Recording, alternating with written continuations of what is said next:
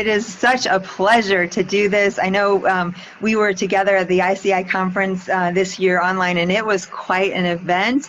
We were both just talking before this about, wow, it was like 12-hour days and so intense and so much fun, but it was an amazing amount of information. And I always get excited talking to people like you because we have a common passion for helping patients who have environmentally related illness. So welcome, welcome. I'm just going to do a little housekeeping and then I'll introduce you. Very basic here. If you want to find more YouTube videos, you can go to my YouTube channel, just Jill Carnahan on the YouTube. Michael has his own program. It's IEP Radio. And where can they find you for more information on what you've recorded? Absolutely. IEPradio.com. If you go there, there's a wealth of information. Awesome. Very cool. And so we just decided to do kind of a co-recording here. We'll probably both end up having this on our shows. So you'll get that information in multiple locations. And I want to just introduce Michael Schrantz. He's the founder and operator of Environmental Analytics, LLC, comprehensive indoor air quality consulting company that offers a wide range of services. So the thing I want to say about Michael is there's his website, environmentalanalytics.net. You can find so much great information, a blog, and then, of course, links to his podcast on all outlets. But what I want to say is just personal about him.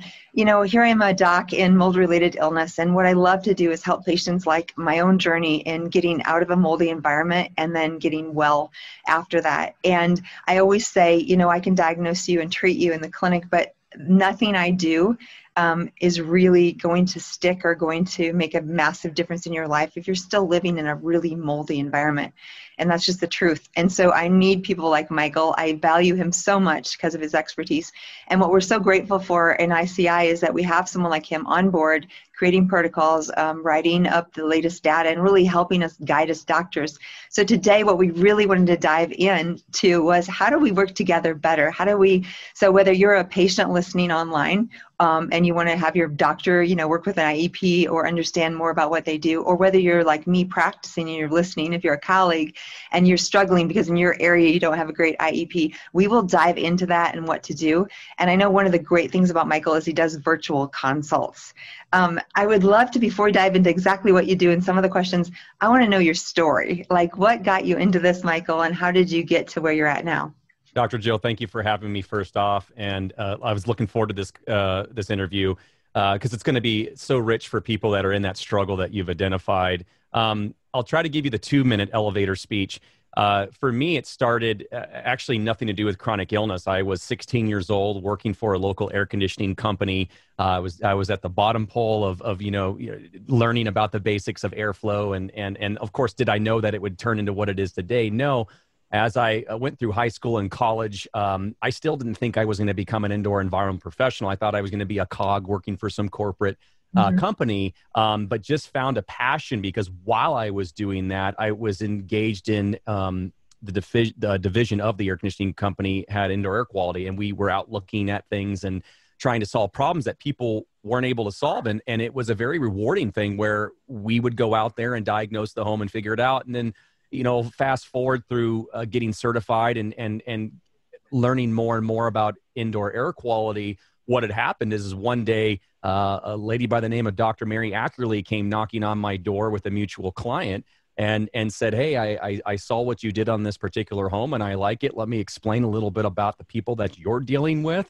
And fast forward 5-7 years later, and it's been the most rewarding thing being able to not only understand people who have chronic illness, but understand what the concept of low dose environmental exposure means.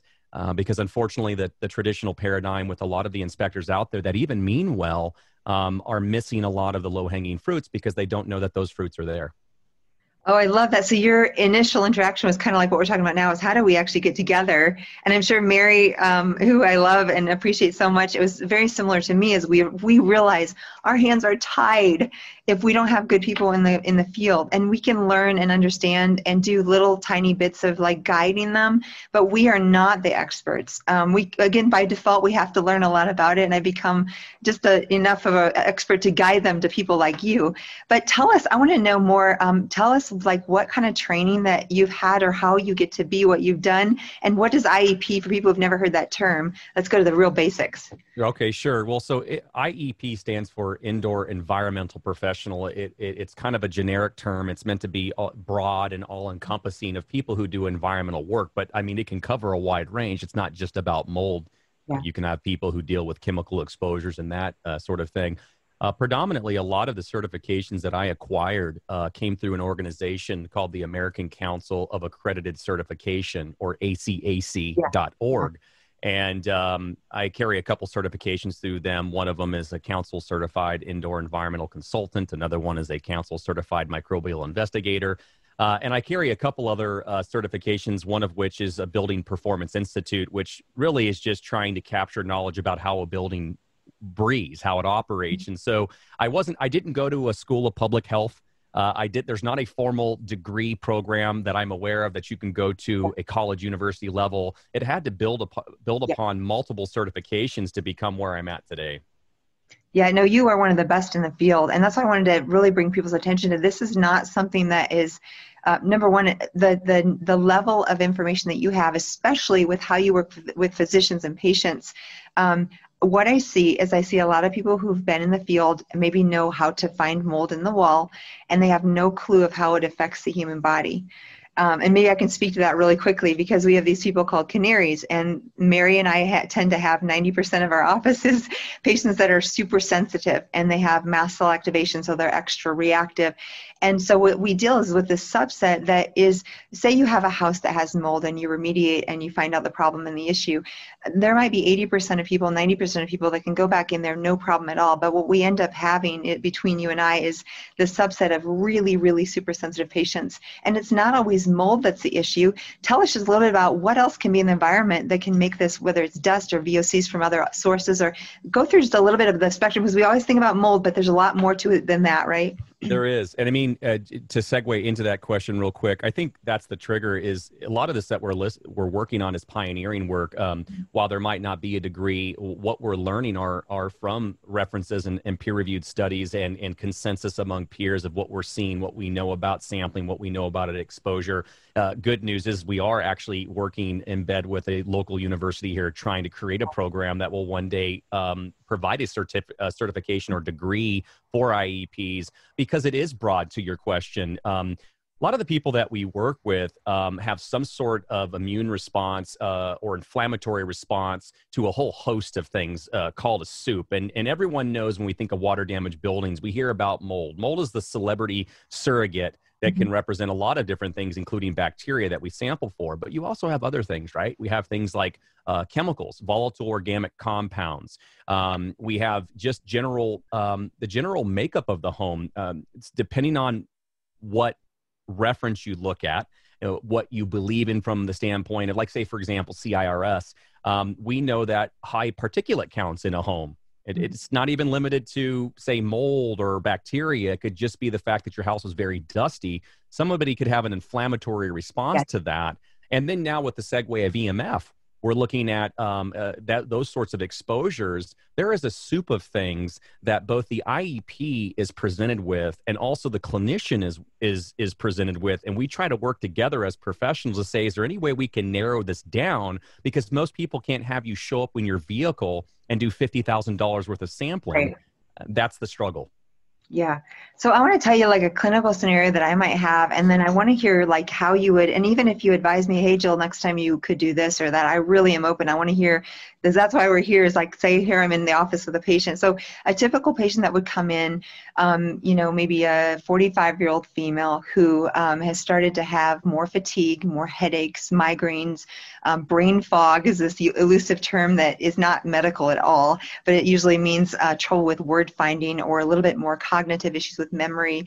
Sometimes they'll notice lack of focus or concentration, or like for me, when I was in mold, what I noticed is I could write a blog article in an hour normally, and then all of a sudden with the mold, it took me longer to slog through. It was a more difficult, like the concentration it took to sit and read or to write or to do the things that I used to do during the mold exposure, it just took me longer and more effort. Like my brain was tired. So that brain fog is kind of this big term, and that's super common. I would say the mental clarity, the brain stuff is probably one of the number one things we see in a moldy environment. But then it can have things like rashes, histamine, more allergic responses to food. You could have, I've had heartburn be an MCAS reaction where people go into a moldy home and have heartburn.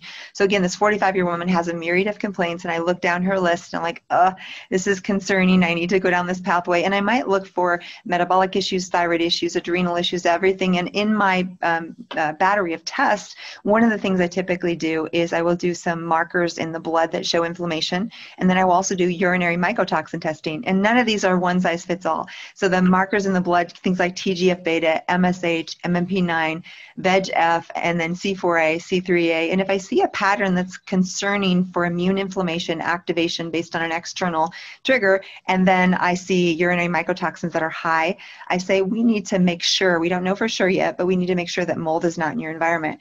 So what I would typically do is say, depending on what you can afford, you might try just to get your brain around this. Sometimes what I do, Mike, is a little secret thing. And what it is whether it's testing them for food allergies or testing them mold in their environment, even though I know like an ERMI dust sample, we'll talk about in a minute, and you can speak to that and the validity, or plates, they're not the best. They're just a tiny little sample of one little piece of the environment. It does not tell you yes or no there's mold, but it's one thing they have control, and it's fairly inexpensive. And what I see that happens when I do that is they give me the report and I'm like, oh my gosh, you have 30 chitomium. I don't like that. That's real, or even 5 sometimes. You're cheating. That's a low-hanging fruit, but I like it. Right. Okay. So let's say there's 200 aspergillus. I'm still like, all right. Okay. So, but then when I do, it's like, okay, look at this. You need to go deeper, and then they'll call you, or then and so sometimes it's like the way to get them to buy in. And I would love to hear your opinion on this, because if you have other advice for me, but I feel like what happens is on black and white paper, then I can make an argument for them going deeper and getting the right inspection. Because you and I both know if they just do, so in a second I'll have you explain the dust plates and the ERMI sample, but if they just do these are not end-all be-alls, and you and I both agree, I don't even use the ERMI score. I don't like it. It's not valid.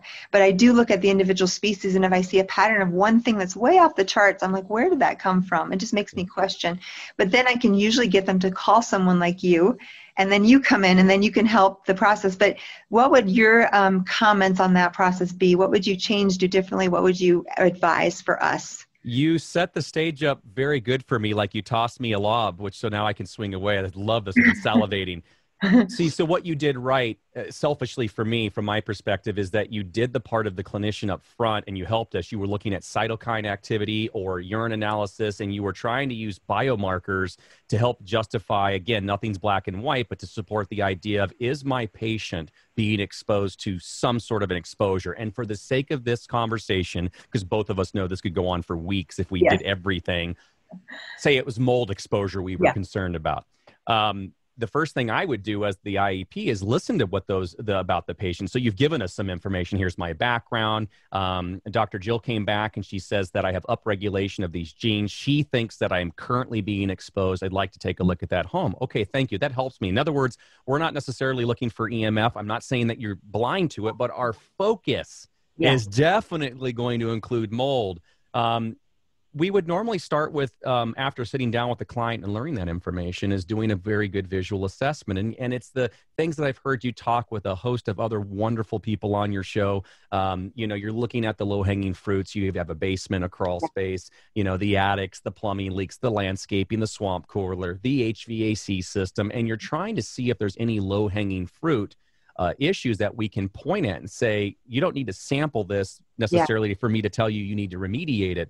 But in a vast majority of times, people don't call me up because they have 20 square feet of mold growing up a wall and they just want me to confirm it. I don't get those easy ones. The ones I get are the ones where they're like, we either don't see anything, or it's always this ominous, well, we had a leak, but it wasn't a big deal, or the classic, I think it's a problem, but my angry spouse doesn't think it's an issue. I mean, and little did we know we'd be relationship therapists too, right? Oh my gosh. As Mary told me, you have to have an associate's and a degree in that just to have this, because it's very real. And a big part of what I think is missing in the professional practice is the heart, the love, the ability to connect with boundaries, healthy boundaries, so that you can understand truly what this person is dealing with, or else you ain't gonna know how to communicate with them. Yeah, yeah. But at the end of the day, you might end up looking at sampling, and I won't go 8 levels deep with you, but a couple basics. Yeah.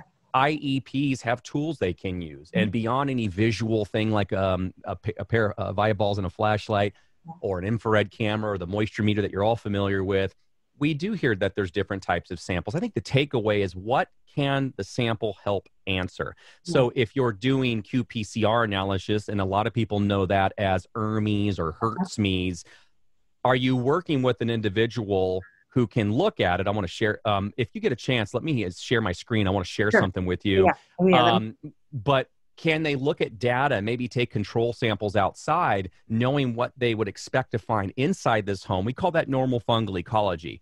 The term mold-free is misunderstood by too many people. I think what people are trying to say is they don't want to have mold growing in their house, but they're going to have normal backgrounds from the outside. So the ability, I'll share this with you real quick. For example, like this is just a quick sheet of what I've taken of hundreds of qPCR samples, where the little gray columns you see flashing by are outdoor control samples. And I have a whole bunch of individual species, and I've been able to look at that, and you see what's normal. It's no different than people talking about spore trap sampling and comparing indoor to outdoor. Here's my point.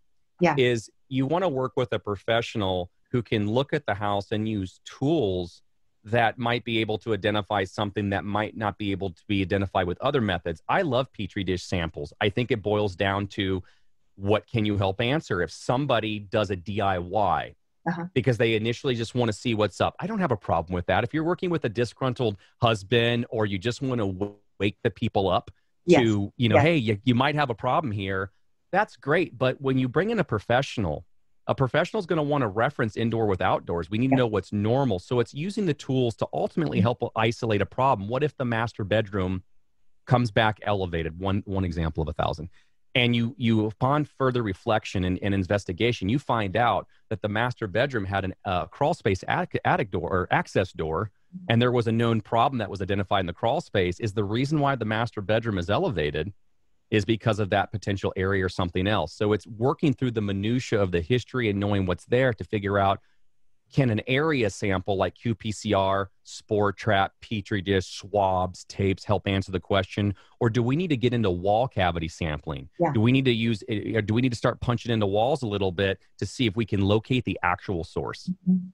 Yeah, so there's so many questions that come to mind, because I got you here, and this is so great. And so a couple of things I want to go through, like what I would talk to patients, like questions I want you to add if there's any, because people listening, the first thing I found this 5 years ago, if I just say, do you have mold in your house? Almost 100% of the time I'm going to get a no, or no, or even better, we've already had 3 inspections and they've all come back fine, or 5 or more. Like, this is so common. I call it denial, because I went through that too. And there's a piece of denial, and then there's a piece of just the reality that no inspector's perfect. And often if they're, and I'm same with physicians, right? We're trying to find answers with lots and lots of data, and it's not always easy to come to a really concrete conclusion. But what I look for is patterns. I know you do too. We're pattern recognition detectives. So what we're looking for is, what do all the clues lead to? So when I'm looking at a patient, I get this all the time. What's the one mold test? There's no one mold test. There's no one environmental test. There's so whether I'm the physician or you're the environmental air quality professional, there's no one test and there's no one way. But I want to go back to questions. So what I'm typically doing instead is we're doing the workaround. So do you have a swamp cooler? Do you have any crawl spaces? Have they been sealed? Do you ever smell a musty smell? Have you ever had leakage from your sump pump in your basement? Do you have a basement? Do you have a sump pump? Is there concrete? Is there carpet? Is there tile? Is the tile loose? Have you ever had leakage of your toilet or bathrooms or under your sinks? What about your garbage disposal? How about your washer and dryer? Do you have a front load washer or dryer? Does it smell bad when you take the clothes out, when you open that up? If you looked in the gasket, is there black gunk in the gasket? What about your windows? Are they sealed? Do you ever have condensation on the windows? Is there leakage around the windows? What about your attic? Is that connected to airspace to your home? Is there dead animals in your attic? Is there urine issues with dogs or cats in your house or attic? And so these are just some of the things that I think about. And because when they start to then then you get them thinking, and they'll be like, oh yeah, we had my washing machine flooded and it actually went through the floor and down below, and we put some fans out and we dried it out. What would you say to that? My instant response in my head was yellow flag, and it might be upgraded to a red flag. I think that's the issue is, and it gets even worse. First of all, those little nuggets that you gave are brilliant, not just for clinicians that are listening, but for the patients and people that are wanting to learn more. Maybe they're struggling with their own justification to, take the next step, which we can get into in a little bit, or they have that disgruntled spouse issue, which unfortunately is more common than I'd like to admit to everybody. I think at the end of the day, it's an assumption that's being made. Yeah, but we put a fan on there. We have a little Honeywell fan that we bought for $10 and we blew out this wall. It's like, well, I hate the expression, but the devil's in the details. I think that the act was great and valiant. And I'm so glad and so happy that you were proactive. And nobody wants to make this, we talk about fears. We don't want to make a mountain out of a molehill, but we can't just la, la, la, la, la, and act like there's nothing in that wall because you put a 10-inch circular fan on it, blowing on it. There's so many different areas that could have stayed wet long enough for microbial growth. And that's ultimately one of your concerns as a clinician and an occupant is exposure from that area. Yeah. So talk just a little bit about, again, this is new to me, but I really start to understand whether it's the lights on your, ceiling, the can lights, or whether it's the outlets, or whether it's your attic space that connects or your crawl space. Why is it important for people to understand the envelope of their home and keeping that air quality, basically as pure as you can and without the interference? I'll just give you an example. I had in my current office, before I ever moved in, the office below me had a slight mold issue and it got remediated. My office was perfect, but I realized that actually sealing the outlets, all the wall space that connected between my office and any other part of the building, I have this like bubble of my office.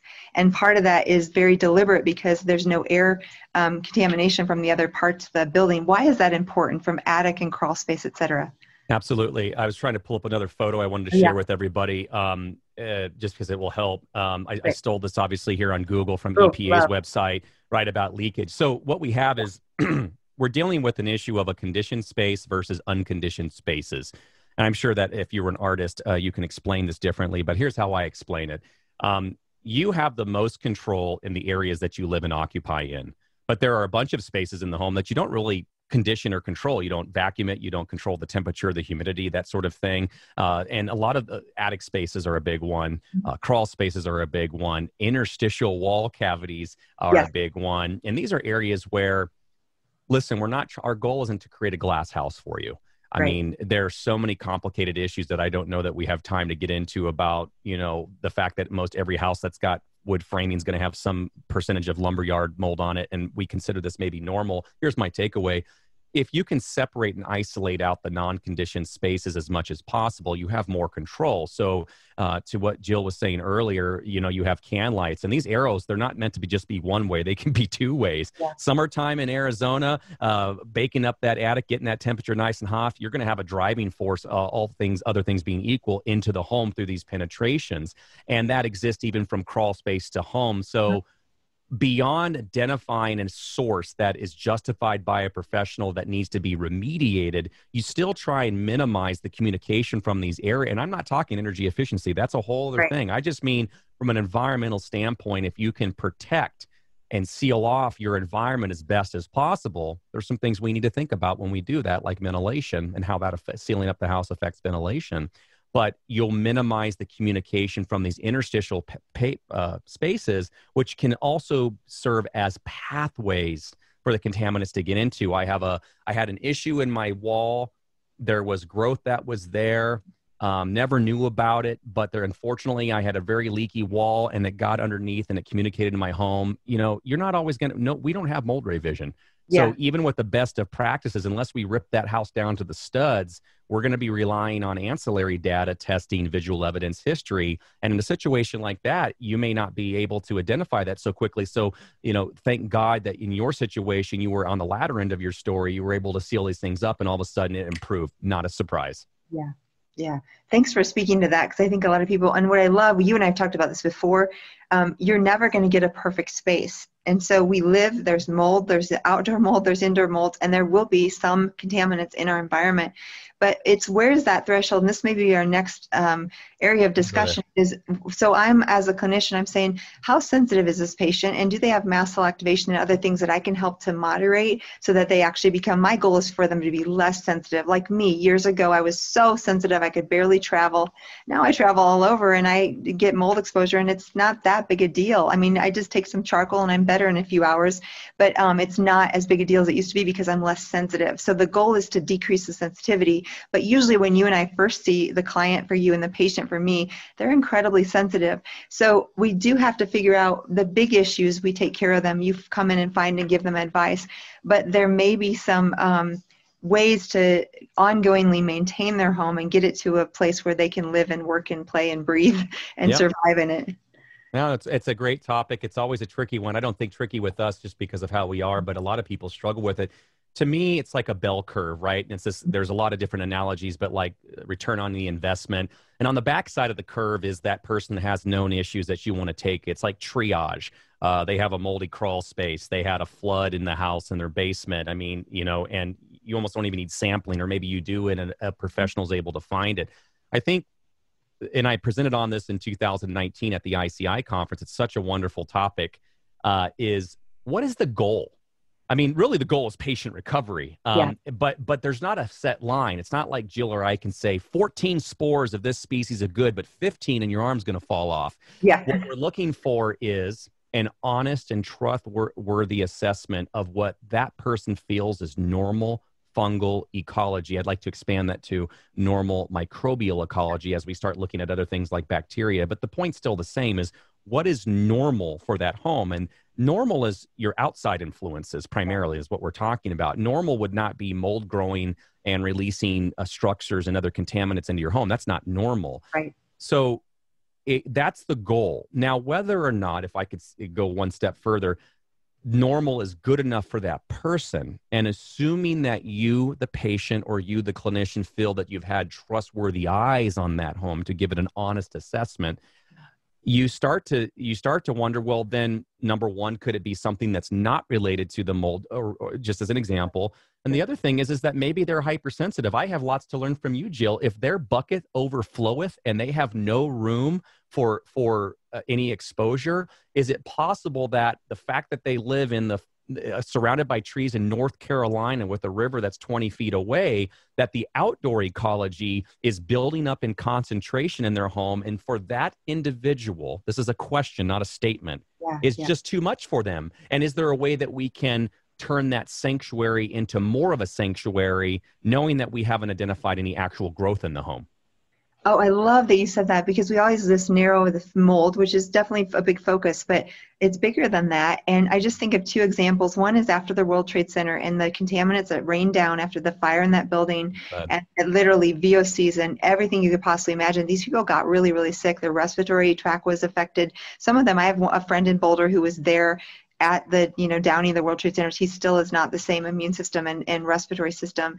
And clearly mold probably wasn't the main issue, it was all the other contaminants and the very fine particulate that got inhaled. So that was a situation where the environment was so massively toxic that it permanently affected some of these people. The other thing I think about is after like Hurricane Katrina and some of these hurricanes, where the environment in Louisiana or some of these places becomes so contaminated. And I see your touch there. Is there anything you want to share, like just from the tragedy of?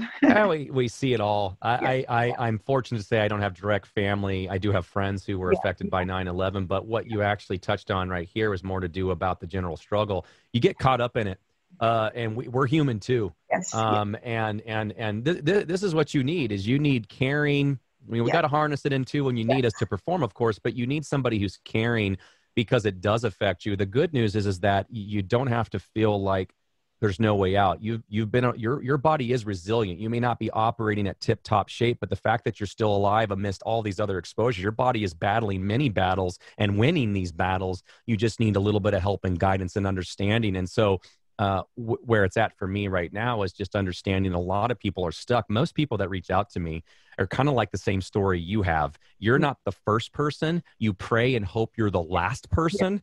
And when you see the amount of money they've spent, when you see, and they're not gotten anywhere.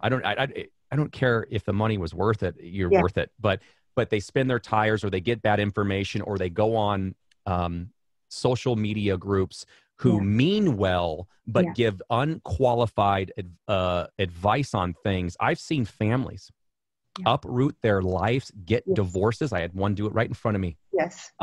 Because of a bad ERMI score. Yeah. And Yeah. I don't care if it was a fill in the blank Petri dish, Right. mycotoxin Right. dust sample. Right. I don't care. It's not black and white, folks. We live around this stuff, and there is some normalcy to it. I think it's a matter of working with righteous fighters like Jill and I tend to be, and trying to guide you through, okay, well, here's the low-hanging fruit. We agree unanimously that this needs to be taken care of. And as you get on the other side of the curve, it is a process. This journey doesn't take weeks. And I want you to hear this. This journey takes months or years, because you've been this way if you're genetically like this, or you've been dealing with this for most of your life. I wish there was a light switch. And I'll tell you what, if Jill and I find one, we'll tell you what it is, and we'll have it on Amazon. But that it might take time as you recover. And as you recover, we all seen this before. Your road to recovery isn't this. Your road to recovery is a roller coaster ride. Yes. And you hope that you're trending good. And as you and your clinician are monitoring using those biomarkers that Jill mentioned earlier, or the urine, whatever the cluster of symptoms, whatever that clinician really feels is a good marker for you, then we can adjust as environmental professionals. How much more aggressive do we need to be? Do we want to improve the ventilation in the home? Do we want to add better filtration? You know what? I think it's time to get rid of those carpets now, after all, because they're reservoirs. We don't just say all of the above on the backside of the curve. Let's deal with the obvious and tweak it as we go, because there's no textbook that I can find that gives you a how to do in every situation, and you'll be guaranteed success.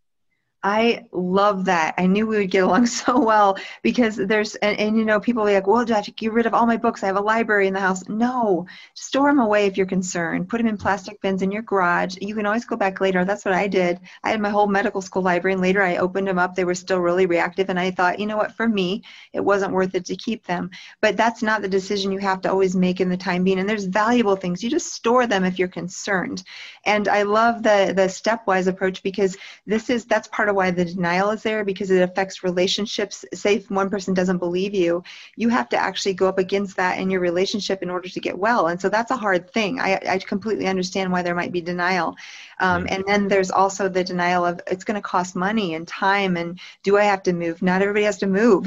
So there's such a varied, and I love your sensible approach, because I couldn't agree more. You know, speaking of social media, recently there was someone who was very angry at me and cited me as someone who says that you don't have to avoid mold. I've never said that. I actually think that mold avoidance is a good starting place for the most part, but we live when there's mold, indoor, outdoor, and so you have to become more resilient. And the reason they said that was because our group ICI has been talking about the fact that there's trauma also associated with mold and exposure, and that not only do we want to deal with the mold exposure, the physical, the mental, the well-being, but how do you get this limbic loop of fear to stop going and make it worse? And that's a relevant topic. It doesn't mean that we don't want people to avoid mold and get well that way. And the mold avoidance is not a great term, because you can't avoid mold completely, right? Right. So that's just a misnomer. But we really, I still believe, get out of the moldy environment. You won't get well unless you get into a fairly clean environment. So 2 points. Number one, I don't want to forget, so I'm going to say it right now, limbic system. But the first point is also honor health. Yes. That is the goal, is that we want to honor the health concerns. And so to your credit, when we were doing the conference recently for ICI, we were doing a little bit of Q&A, and it's always tough when somebody throws you the question of how do you deal with contents, and you were my wing woman, and you kind of helped me on a couple things, one of which was mattresses, and I thought you knocked it out of the park.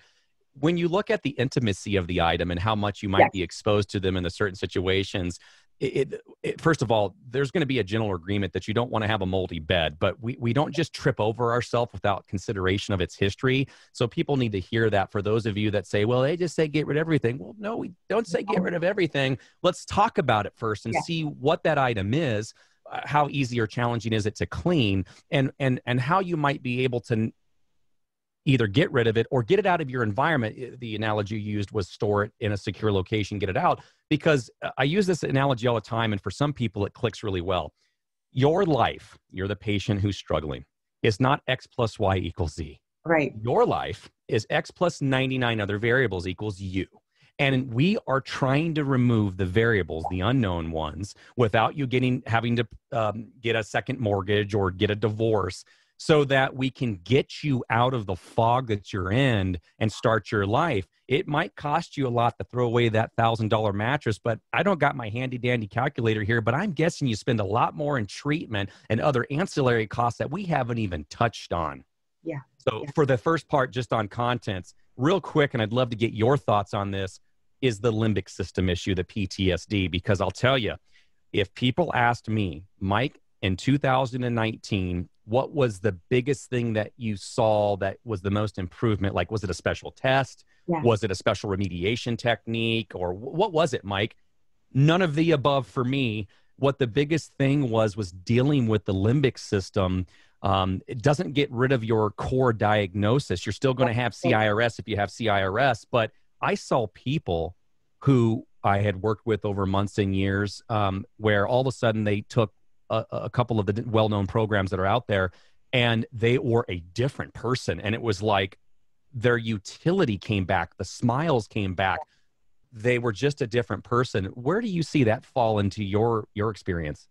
Oh, love that. Because again, my experience, one thing too, is I don't ever, if I talk about my experience, it doesn't mean I think that all my patients are like me. I treat people so individually, but all I have inside me is what I experienced to go on as far as to tell you this is what I felt and how and I say that because this was actually a massive aha for me personally, to realize there's this tagging of trauma and mold. And mold itself stimulates through trichosidines. This is science-based, guys. Like, this is not esoteric, woo-woo. There is science that shows that some of these toxins that are produced by mold, called mycotoxins, will actually stimulate areas of the brain like the amygdala, like the hippocampus. And we can actually see on MRI imaging and other ways where there's atrophy or hypertrophy of the different areas, usually more hypertrophy of amygdala, which is your fight or flight or, scared type of response, and more hypertrophy of something like the hippocampus, which is memory and word finding. These are objective findings. And what I realize is in treating, we can take away get the environment clean, we can detox the patient, do all the things we need to do. But there's still a lot of fear around re-exposure and around their health. And I experienced it way back 5 years ago. I remember that, like, being terrified of getting sick again or getting re-exposed, because just to validate you, if you're listening out there and have had mold, it is so hard. You get so sick and you can't think straight, and you are spending money that you don't have. And there's so many things that are very difficult about this, and it's so mysterious. And because you look okay on the outside, a lot of times people don't believe you. So then there's this crazy bits of this combination that make it a really difficult illness. So I have great compassion if you're struggling with that. And I promise you, look at me, right? I am not telling you it's all in your head. It's not in your head. But your brain has received a signal of danger.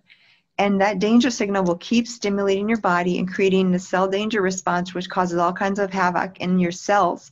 And if you don't stop that signal and try to help to rehab that signal to say, hey, it's safe, it's okay, through some program, there's hundreds of things you can do. And some of the ones you mentioned, DNRS is out there, Gupta's program, and there's many, many other somatic-based therapies, craniosacral therapies, even binaural beats, which is a type of music that can calm the brain. So there's lots of things you can do. But any way that you address this overactivation of that fear response will help you get well. And that's just, it's proven. I've seen it over and over. And it is not saying, this is a chemical response that causes a fear response. So it's a real response. It's not in your head. But if you address that, you're going to get to the next level.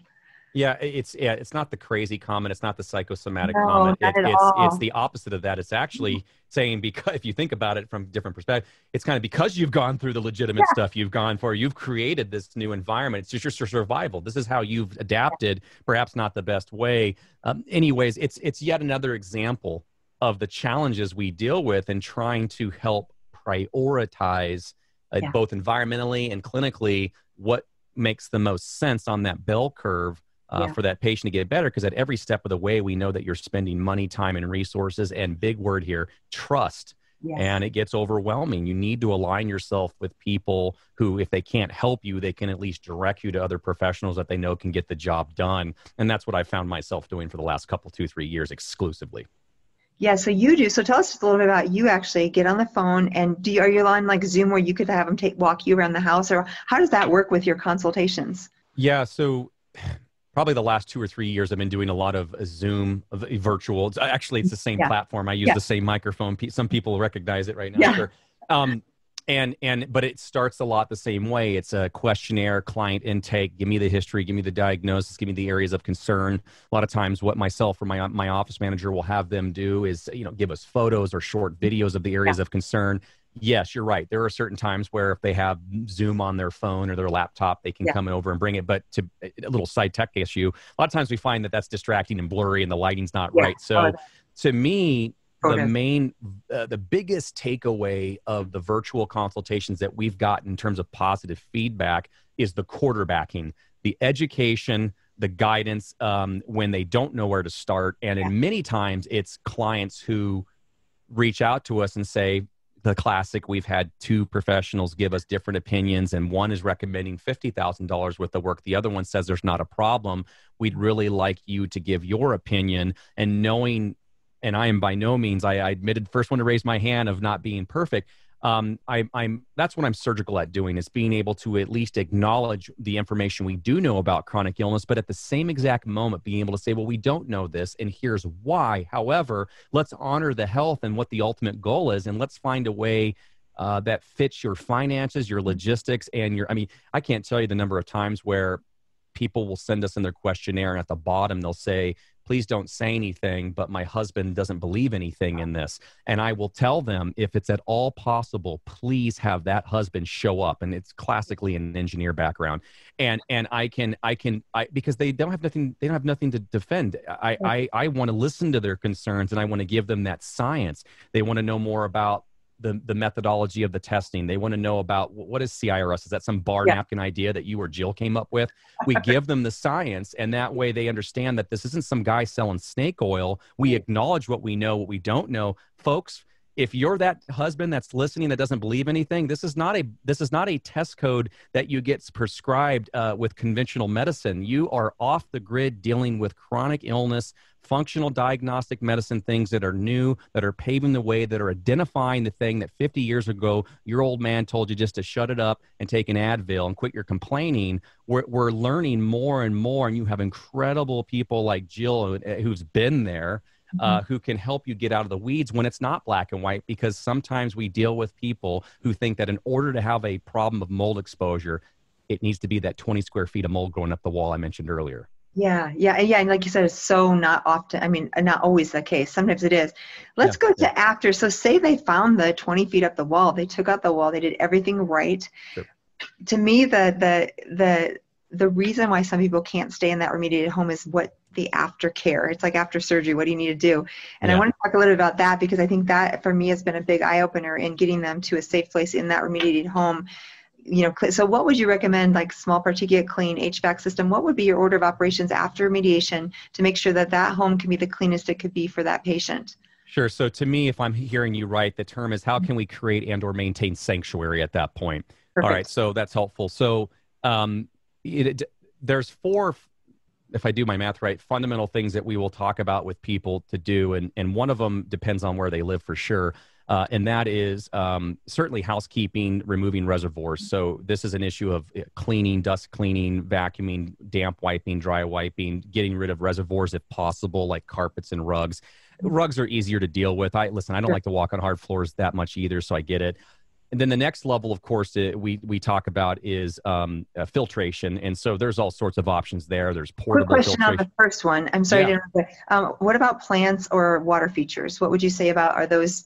It goes back to that equation issue where, you'll have somebody that raises their hand and say, well, we saw this thing from NASA that said that it's good at removing certain VOCs. And I go, that might be the case, but your clinician is telling you that you're having upregulation of your genes from mold. And I see a planted tree in your living room. Yeah. So let's minimize the variables and let's get it out of that environment for now. If you want to be a green thumb after the fact, let me honor that. I'll buy you, I try to humor them and say, I'll help you with that. But I would stay, and water features is the same thing.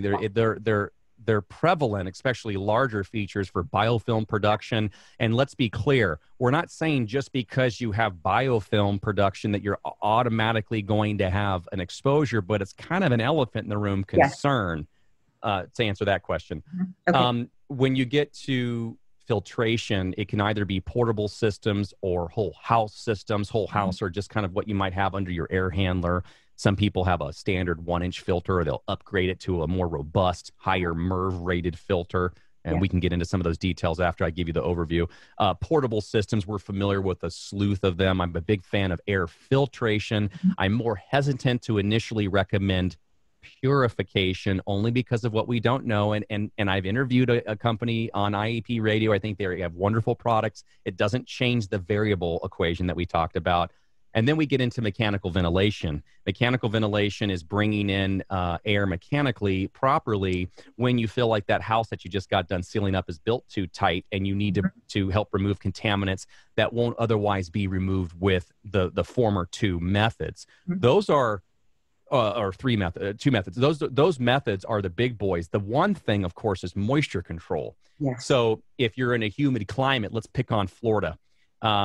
You're going to likely have to have some sort of additional mechanical ventilation, dehumidification system to regulate those moisture levels, because with the exception of a few cases, your air conditioning system is not going to be able to get you in that target relative humidity of somewhere between, say, 40 and 50%.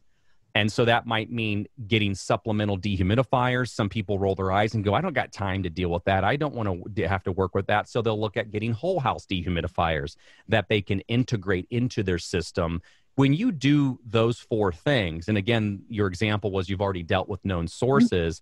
On the inside of the home, I think that's a great, it's a big, but a great starting point to maintain that sanctuary. Where the minutia starts to come pouring out is every home is different, and you might have other underlying issues that need to be addressed first. What if they cleaned up the remediation or the mold in the crawl space, but they didn't address the moisture that was getting in there in the first place to make that happen? Sounds to me like they may need to have some drainage improvements, and I would be helping them get on that before I have them upgrade their mechanical ventilation system in a mold complaint.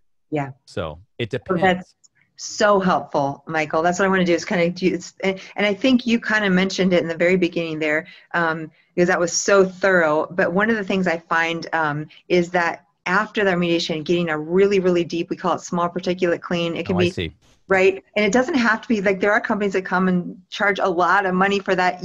I believe you can do this yourself or get your person, as long as you give them good instructions. This is not a difficult thing. It's just a detail thing. Is that right? Would you comment on that? It is. When you said remediation, in my mind, I was thinking the cleaning, everything's that been should done. Go with it, right? But I think some people don't. So you're right. A good remediator will actually include the clean, right? But a newer aged, chronic illness aware, new paradigm way of thinking would probably talk to you about whole house cleaning. Unfortunately, we'll save it for another interview. There's politics involved and other things that they would be specific to the areas they're working on. But here's the takeaway. The small particle cleaning that you're talking about, you're right. You don't have to have a professional do it.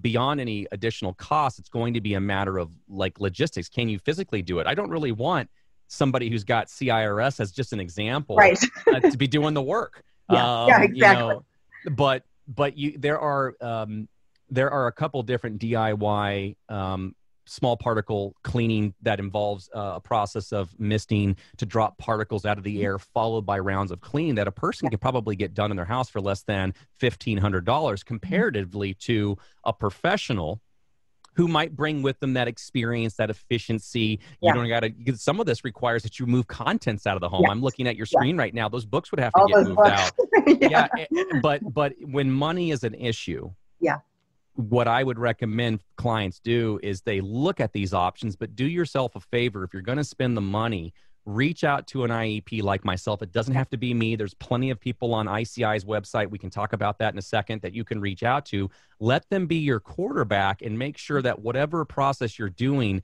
not only is seemingly appropriate, but the timing of it is appropriate. You get done telling me that you're going to do a remodel in the kitchen a week later. Why don't we wait until the remodel is done? So there's Amen. that quarterbacking. Yeah. Order is like, that has to come kind of last after you, not last, but like, you don't want to do a big clean. And you don't want to, tell me, maybe I'm wrong on this, but HVAC system, shouldn't that be cleaned either simultaneously before you do the small particulate?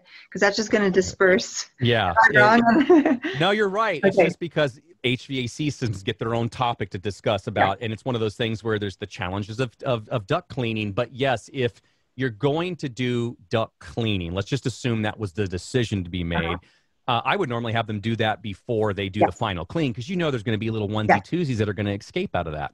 Okay, I want to make, because that's what I tell patients, I want to make sure we are aligned with that, with order. And it is all perfect world. It doesn't always go like that. But right. Well, good. Well, as we wrap up, what's fun? And first of all, I just want to acknowledge, I love your heart, Mike. I love what you bring to this. I love the passion and the purpose, because you are so above and beyond just the technical details. You really bring, like you've clearly shown us here, even in the interview, but I just want to acknowledge who you are as a human being and your character and what you bring to this. And that is so rare, and we appreciate you so much. So thank you. That same compliment is extended your way. I've seen tears, and that's what's missing.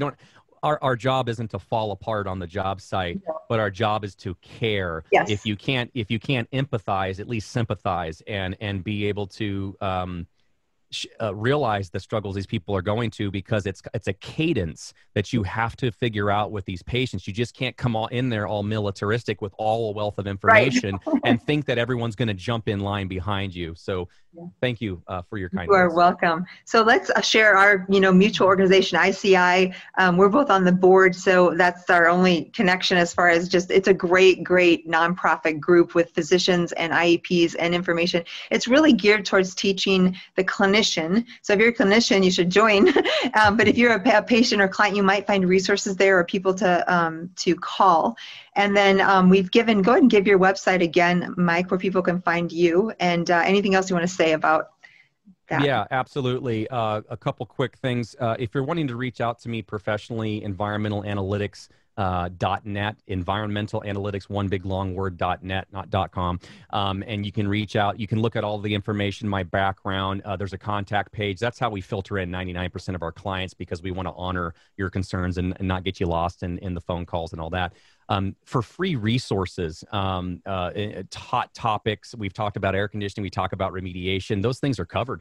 Great interviews, IEPradio.com, IEPradio.com. Take a look up there. It doesn't just have video casts where you can see us talking and bringing up references and all this good stuff. There's also audio casts or podcasts so you can listen in your car. And also there's references. A lot of times it's like, well, what study? You keep claiming a study. Well, I've listed it there for you. So there's a dedicated page for you to reference it in case you are a data-driven person and you want that science. And then finally, I'll plug ICI. For those of you who are looking for resources, actually, let me do this real quick with you. Right here is a Find Get Help page. This is from their website, ICI.org. You say click help. You go here. You can find people that are members, clinicians and IEPs who might be in your area and help you. For the clinicians who are wanting to build a network of professionals in IEP, if you already have one, God bless you. If you don't and you're looking for guidance, consider reaching down to a couple professionals that are on here. Some of these professionals provide virtual services, and they can guide you and help you build that network. There's a great free resource of how to pick an IEP, a free document available, high-level stuff for free to explain a little bit more about IEPs. ICI is doing the best they can to teach people as rapidly as we can, but to honor the science and not get ahead of ourselves. And that's what I love about this organization. Me too. And Michael, we are so fortunate to have you as part of it. You've just been spearheading these efforts, and I'm beyond grateful. So I want to publicly acknowledge all of your work. Thank you so much for your time today. Better than I hoped. We'll have to do this again. Yeah. So hope you all enjoyed this. You can re-listen here. You can check out IEP Radio for more, and then you can also go to my YouTube channel for more videos. I will be sure and include the links we mentioned on the Facebook Live as well. So if I'll hop in there in a few minutes and make sure those are all included. And thank you so much for joining us today. Thank you, Dr. Jill. Appreciate it.